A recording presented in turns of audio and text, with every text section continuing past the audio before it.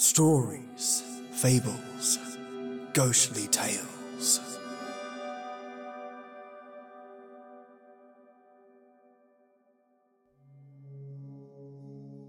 Welcome, mates, to your Friday night episode. And today, I have for you the finale of One Last Round, written by Keith Daniels. And you know how it is. When I see the word finale, or it's the very last episode, I go ballistic on the sound effects and music. And I've loved narrating this tale. So much fun. I have a soft spot for action, horror, and unique tales like this. Plus, I basically get to play 5 characters with different personalities, which was really challenging, but most importantly, fun. We're now at the finale episode, mates, part 5, and join me to see how it ends. Turn the lights off, the sound up, and a watchful eye on the growing darkness.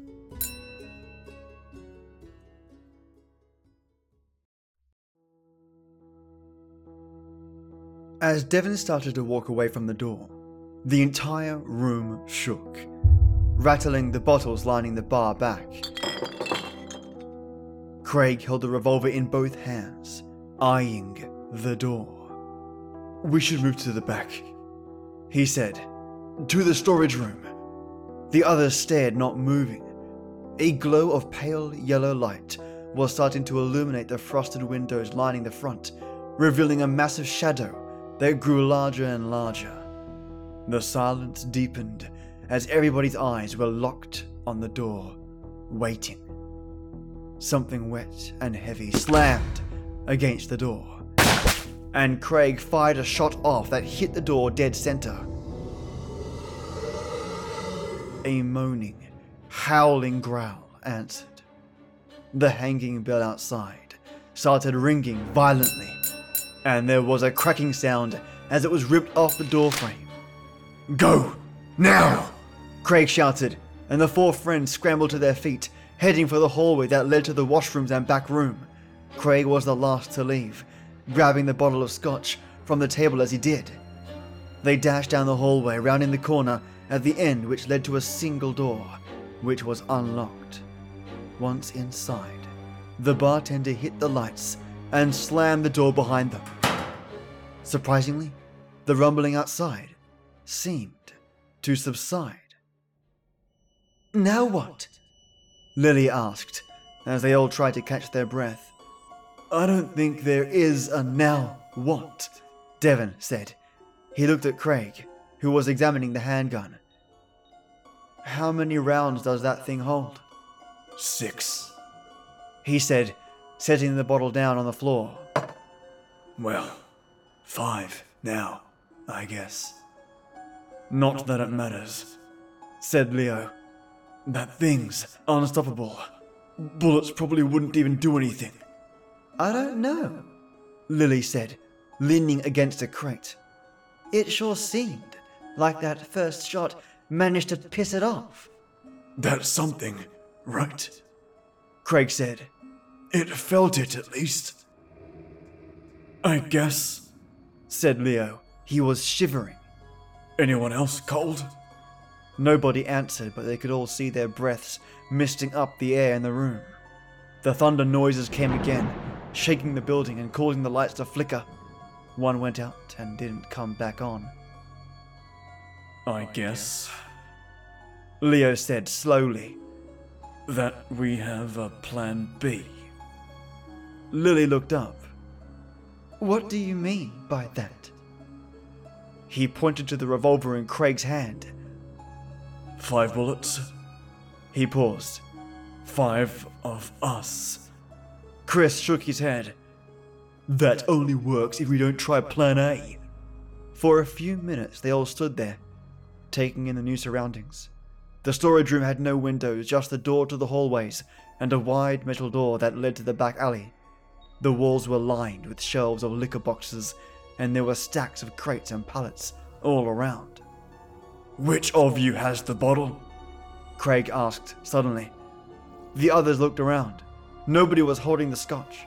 Craig looked back to the floor.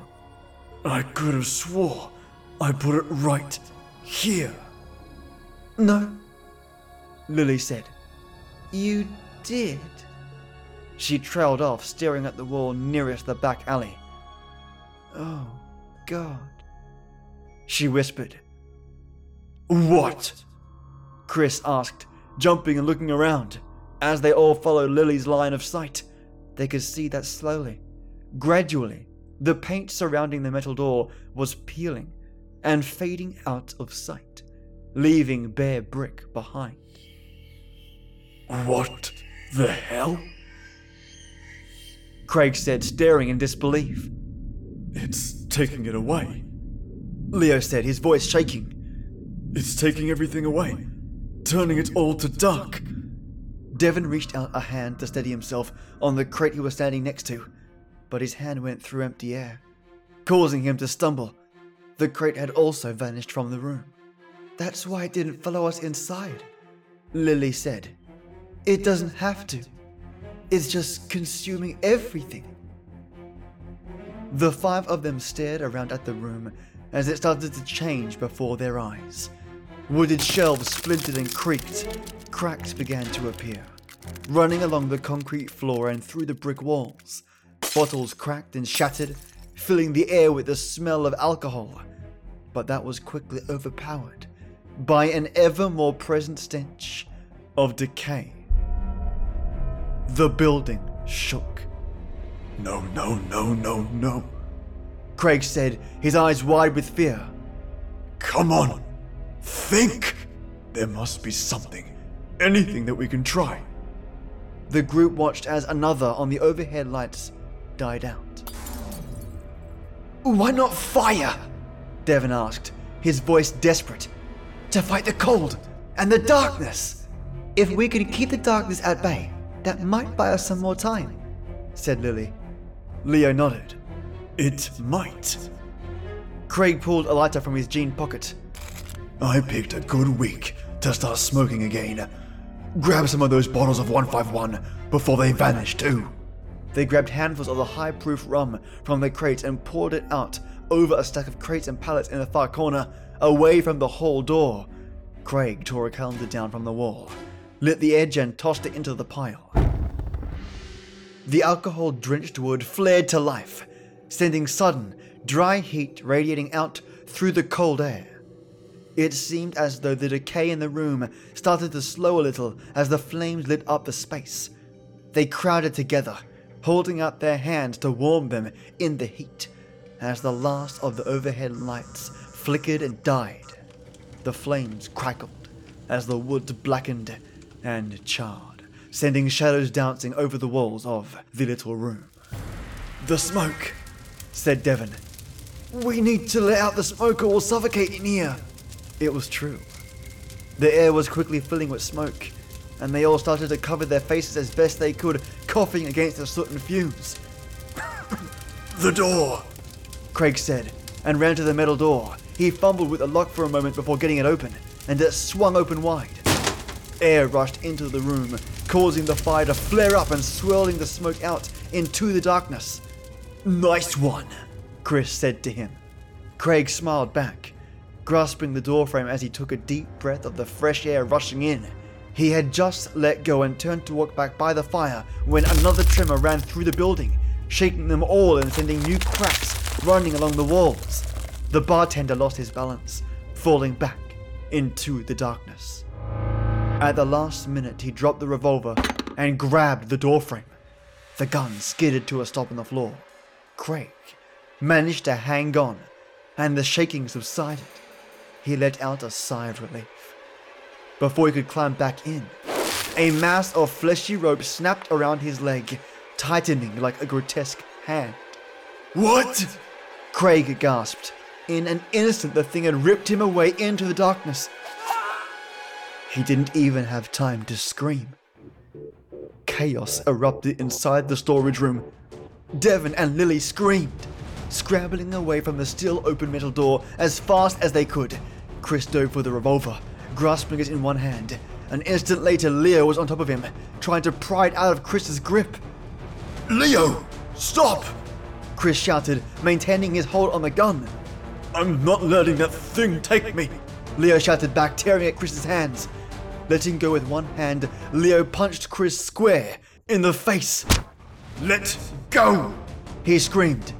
The two of them rolled on the floor, Chris's nose running with blood, fighting over the gun. Devon and Lily pleaded with them to stop, for Leo to let it go. But before they could intervene, two shots fired off in quick succession. No! Lily screamed. Devon froze, staring at the heap on the floor. Somebody was standing, but in all the smoke and flickering firelight, it was impossible to tell who it was. The figure put a foot on the victim's chest, holding them down. The person on the floor was moving slowly, choking. If I die tonight, it's on my own terms, Leo said, now pointing the gun at Devon and Lily. He gestured towards Chris, who was fading fast. Royson, that was her name, right? Lily didn't answer him. You're a monster, she said. Leo shuddered, the inky pattern flashing over his skin again. Not the one you should be worried about, he said. Using his foot, he gave Chris a push, sending his limp form rolling across the floor and into the darkness outside. He was gone. No! Devon screamed, starting towards him, but Leo aimed the gun square in his face. You're the only one who's crazy, Devon said through gritted teeth. You've lost your mind. Leo smiled, tears in his eyes. Don't you see? It's an offering, he said. He turned to Lily, keeping the gun aimed at Devon's face. When it fed off that girl, Lily, it let you escape. So, don't you see? If we can please it, it might let us go.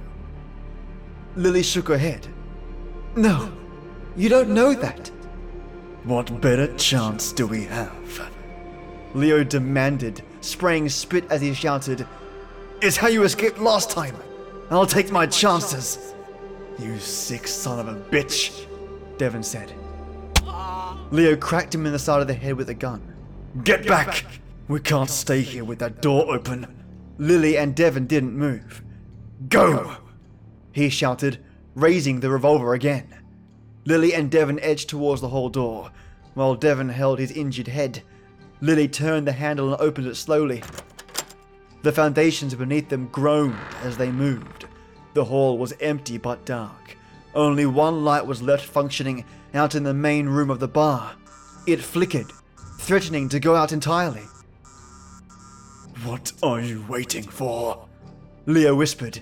Move!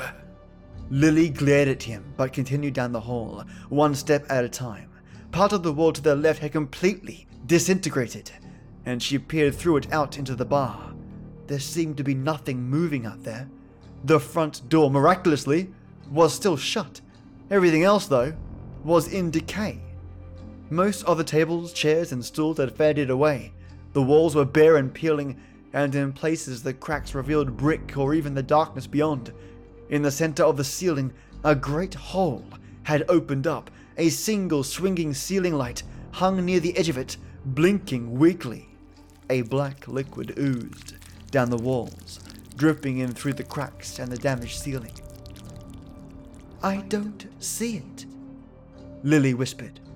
Then keep going, Leo demanded.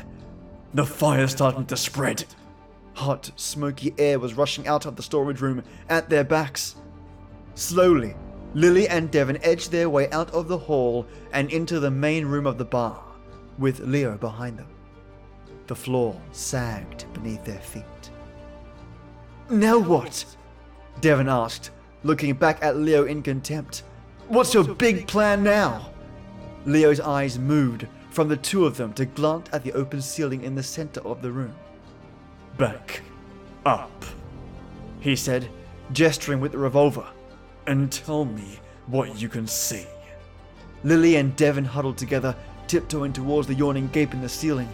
The rumbling outside ceased, leaving them all in near total silence. The only noises were their footsteps on the decaying wood and their breathing in the cold air. Gradually, The two of them came to the edge of the chasm and looked out into what lay beyond. Neither of them said anything. Well, Leo said, what do you see? Can you see stars? Is it gone? Lily was the first to speak. Yes, she said, a tear running down her cheek. Yes, it's beautiful. Come look, Devon said, not taking his eyes away from the hole. Leo's surprised look turned to one of anger. Liars! He snarled. Filthy liars! There was a flash of light and a bang, and Devon fell to the floor, holding his hand to his stomach. Lily reached out to steady him, but a second later, Leo fired the gun again and she cried out, grasping her shoulder. The two of them collapsed to the floor, crying out in agony. Why? Devon pleaded, blood running between his fingers. Leo took a step ahead, trying to get a glimpse of what was visible through the ceiling. 4 offerings, he said. Is better than 2. He paced impatiently. Leo, Lily said, her voice growing faint. It's not going to work. Her eyes were closed as she huddled on the floor. Why don't you just accept it? Shut up! I'm making it out of this alive. I won't give in like you. I'm not... A tremor ran through the structure, widening the gap in the ceiling. The whole building was coming apart. Floorboards groaned and snapped, reaching up like arms as a giant crack ran across the room between the three and the front door. The floor dropped an inch or so, and as it did, Leo stumbled, dropping to one knee and losing his grip on the gun. Lily sprang to life.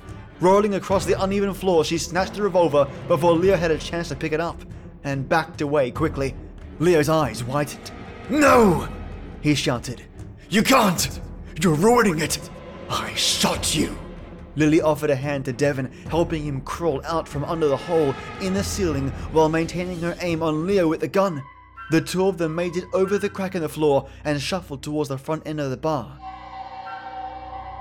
Guess your aim wasn't as good as you thought, Devon said, Leo regaining his footing and made a start in their direction. No, Lily said, using both hands to steady the revolver. This is over, Leo. Stay where you are. A deep, groaning sound came from the darkness outside, and the room shuddered once more. The floor started tearing apart, sending giant cracks running up the walls to meet in the center of the ceiling at the opening. Leo started screaming at them. You can't do this! He howled. You can't do this to me! I didn't do anything. You can't! In a moment, Leo's voice was drowned out by a sound like thunder and the twisting and tearing of nails, wood, and brick. The structure broke in two. Devon and Lily watched as the gap widened and Leo crawled back from the edge. Flames were spouting out of the hallway behind him as the fire spread through the roof. The two halves of the building drifted apart, and after a minute the burning husk of a structure that Leo clung to was swallowed in darkness. And all they could see before them was the vast, empty nothing. That single, still, flickering ceiling light swayed violently from the edge of the ceiling, illuminating them in a dull, weak glow. Small bits of tile, glass and wood, splinters were breaking off and drifting into the void, being swallowed up and disappearing in the distance. They slumped down on the floor and stared out at the shadows. Can I see it? Lily asked, pointing to Devon's abdomen. He winced, lifting his hand and pulling up his shirt to show the entrance wound. Blood was seeping out slowly. It might just be your stomach, she said. Keep pressure on it. I'm not sure what good it will do me, he said with a grimace. It could buy me a few hours to wrap it up, but... He looked around at the decaying half room. I don't think we've got that long. Lily opened the revolver and looked down at the chamber. One last round was all that remained. She closed it up again and handed it to Devon. He took it in his hand and stared at it for a while. If anybody needs it, it'll be you, he said, offering it back. She shook her head. That's not how I want to go. Even now. Even... She stared out into the darkness. Leo said he wanted to die on his own terms, but those aren't my terms. I can't think there's no hope. I won't give it the satisfaction.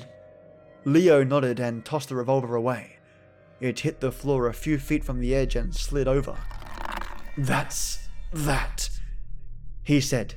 He shrugged and leaned back against the wall, letting out a deep sigh. Might as well try and get comfortable. I've got nowhere to go. Piece by piece, plank by plank, brick by brick, the structure faded. Window panes cracked, then fell, then slid away. The last of the polished hardwood holding the bar counter together collapsed and drifted off.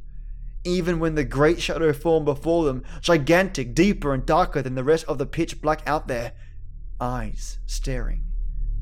The two friends sat quietly, waiting.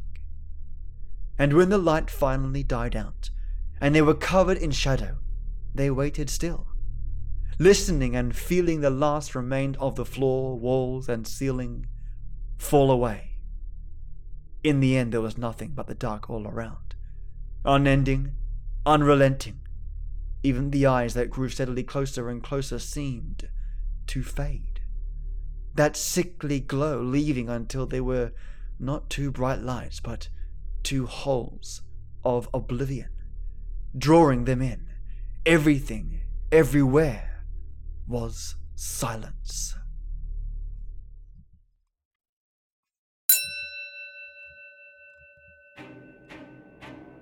The hanging bell outside McCaver's pub rang once more as one of the patrons, who was obviously drunk, stumbled their way out of the door and onto the street.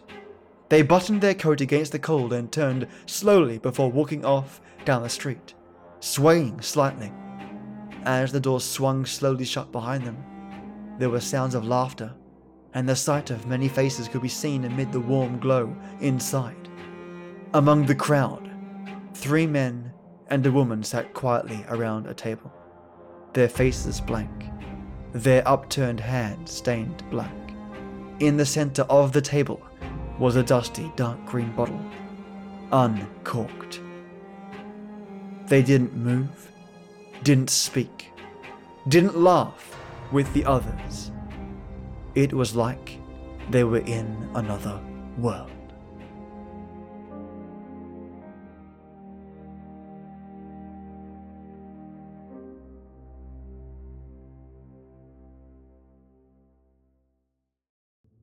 Well, one last round it sure was. So now we must speculate what on earth happened to these friends. It seems like the bottle of wine they took from the cellar was cursed, and the creature resides in that liquid. I'm going to reach out to Keith and see what his synopsis is for how this story ends. That's the benefit of knowing the author in that capacity. I can ask those burning sort of questions directly. To me, it's sort of open-ended, but also at the same time eerie that no one else in the bar notices their conditioned and tainted hands. Are they even there in the bar, or are they just echoes? Whatever the hell this thing is, it has immense power, corrupts the minds, and bends their reality for those that consume it. What are your thoughts though? Have I missed something critical here? Is my interpretation on point, or do you have an alternate idea as to what the heck went down in that bar? Let me know at storiesfablesghostlytales@gmail.com. I love hearing listener opinions. Lastly, if you want to send in your own stories that you've written yourself, send them my way, mates, and we can get them on the podcast waves. Now, on to my second favorite part of this podcast, thanking my legendary listeners. People that reach deep into their pockets and throw dollary dues at this podcast, helping it grow, improve, and support authors to continue their works. All supporters of this podcast have far-reaching effects on not only the quality of the episode, but to people trying to create. First up are my own Night Tea Titans, Colossus supporters that slingshot this podcast into space like Elon Musk's SpaceX program, minus the explosions. First of the three titans is Miraculous Maya, shewer of darkness, curer of boredom, and supporter of all things creative. Mate, thank you so much for your continued support and undying dedication to this podcast. A massive chunk of the audio and new sound effects in this episode is thanks to you, and I get access to them because of your kindness. In fact, everyone gets access to quality audio because of your level of support. We are all lucky to have your patronage, Maya. Thank you so much. Keep an eye out for any of the choking sound and the gross oil squidgy sounds that you might hear in this episode. That's all thanks to your awesomeness. Secondly, the Divine divided by zero, master of wits, cheeky quips, and has me in laughing fits. Mate, your input has been going straight to people like Keith Daniels and supporting authors with their passion for writing. I'm constantly deciding on how to value scripts so that I may fairly pay them for their works and identify what qualifies payment. It's important because that way I can determine the best way to compensate those authors that provide, let's say, small stories versus authors that provide complete series. I'm working on this week by week, and when I issue a workflow for this, I'll keep all of you patrons in the loop. But it's thanks to people like you, divided by zero, that provides the opportunity in the first place. Cheers, mate. And thirdly, Strictly Awesome Solstra. Thanks to you, I've been flexing my plugin muscles for Audacity once again, pulling up tools to strip out excessive noise and improving audio quality. Particularly for this episode, some brand new music has been pulled in to really spice up the action scenes, so rest assured that your support is directly reflected in the music being played in this podcast from an episode by episode basis. You are amazing, and thank you for your brilliant support. Next up is my white tea warlord, Lesosaurus Rex. Mate, it's a joy to have you supporting me, and thanks to you, I've been splitting up your support through a mix of voice mod voices, extra audio, and payment for subscriptions. Leza, your direct support, much like every single Patreon that's on this podcast, is also heard in today's episode through purchases of audio stings, light flickering sound effects, and so much more. Hope you enjoyed today's episode, because you can literally hear your support at work. Cheers, Leza. And now, for the lifeblood that pumps through this podcast's veins, my Earl Grey enforcers, Chad Warren, Just Heather, Paige Marcini, Peter Raffelli, Tasha Moncrief, Christina Boyd, Dolphin and Cal, Michelangelo Yacone, and Tea Time Drinker 1. Thank all of my Patreon supporters for your support. I hope you have a kick-ass weekend, and that you enjoyed the final episode of this series, One Last Round, by Keith Daniel. I'm sure to be doing more of his work soon, but next week, I'll shake it up with a couple of stories from my listeners. Stay brilliant, and as always, till next we meet.